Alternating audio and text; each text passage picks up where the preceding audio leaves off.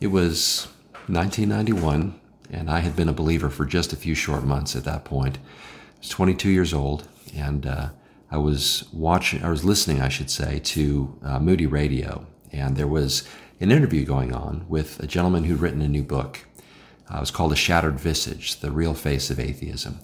And one of the initial things that struck me as I was listening, and again, I'm a young believer, so I don't know a lot of things yet, but I heard this interview with this gentleman who had an Indian accent, which struck me, that he was defending the Christian faith and giving answers to the hard questions and talking about the various challenges to the Christian faith that so many atheists raise. And I would have assumed that an Indian was taking a more Eastern perspective on things, but here he was sharing these beautiful truths of Scripture and sharing about how he himself had come to know Christ after attempting to commit suicide himself. And I was just so deeply just captivated by what he was talking about that when the time came at the end of the interview to order the book, I called the number, I ordered the book. There were no websites at the time. You couldn't just get online, get on Amazon or something.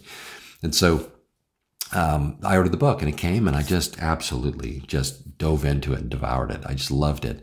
And I in retrospect, thinking about those times, those earliest times of my Christian life, and I was very fortunate. I had great friends who were strong believers who discipled me. I was at a good, solid Bible teaching church.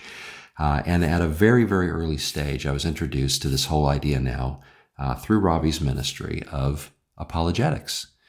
Ravi Zacharias and his international ministry that grew out of his desire to share that which he had come to embrace. And to speak to the mind as well as the heart was something that just absolutely resonated with me. It was something that just, again, captivated me.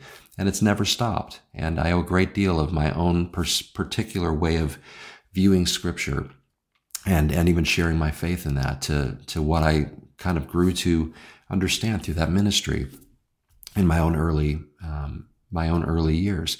He just had this wonderful capacity to take deeply philosophical, richly intellectual ideas and to share them with a Christ-like love, weaving them with stories and helping just people to get these big concepts and to understand that there are answers to the hard questions.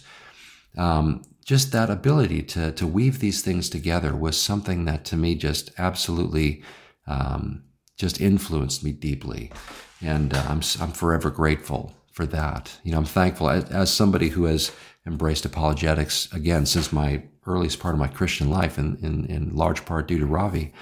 I'm thankful for so many great apologists that have come through history, really, since great defenders of the faith from the earliest time of the church. But in our day, I'm thankful that we had Ravi among the many great voices that exist out there in that arena. And I think he helps us to understand that not only that there's an importance to sharing our faith and answer the hard questions, but it is also a very meaningful exercise for us personally, as well as those who we share with and speak to. His ability to do this in a way that created bridges and opened doors and helped people to leave considering these things more than battling against them was something that I took from that as well.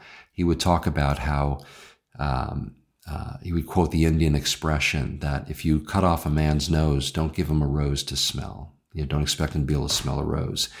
And the idea of sharing your faith in such a way where you don't cut off their nose and then try to get them, as it were, to smell the rose of the gospel. It changed my own sensibilities of the relational aspect of evangelism and of the gospel itself, which is so much more than just facts and information. The gospel itself leads us into a relationship, a life-giving relationship with God himself through the person of Jesus Christ. And so to see him share these things, to hear him talk on these subjects was just so deeply, richly meaningful for me. And I'm so thankful for the opportunity to have been able to grow under that for so many years, really all of my Christian life to this point.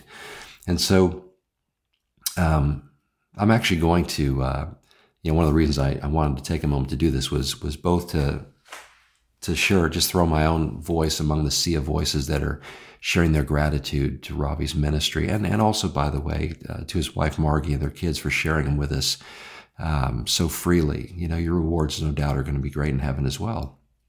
for your sacrifices. But I'm going to share a link to a video that was one of the earliest large conferences that Ravi spoke at in 1983 in Amsterdam.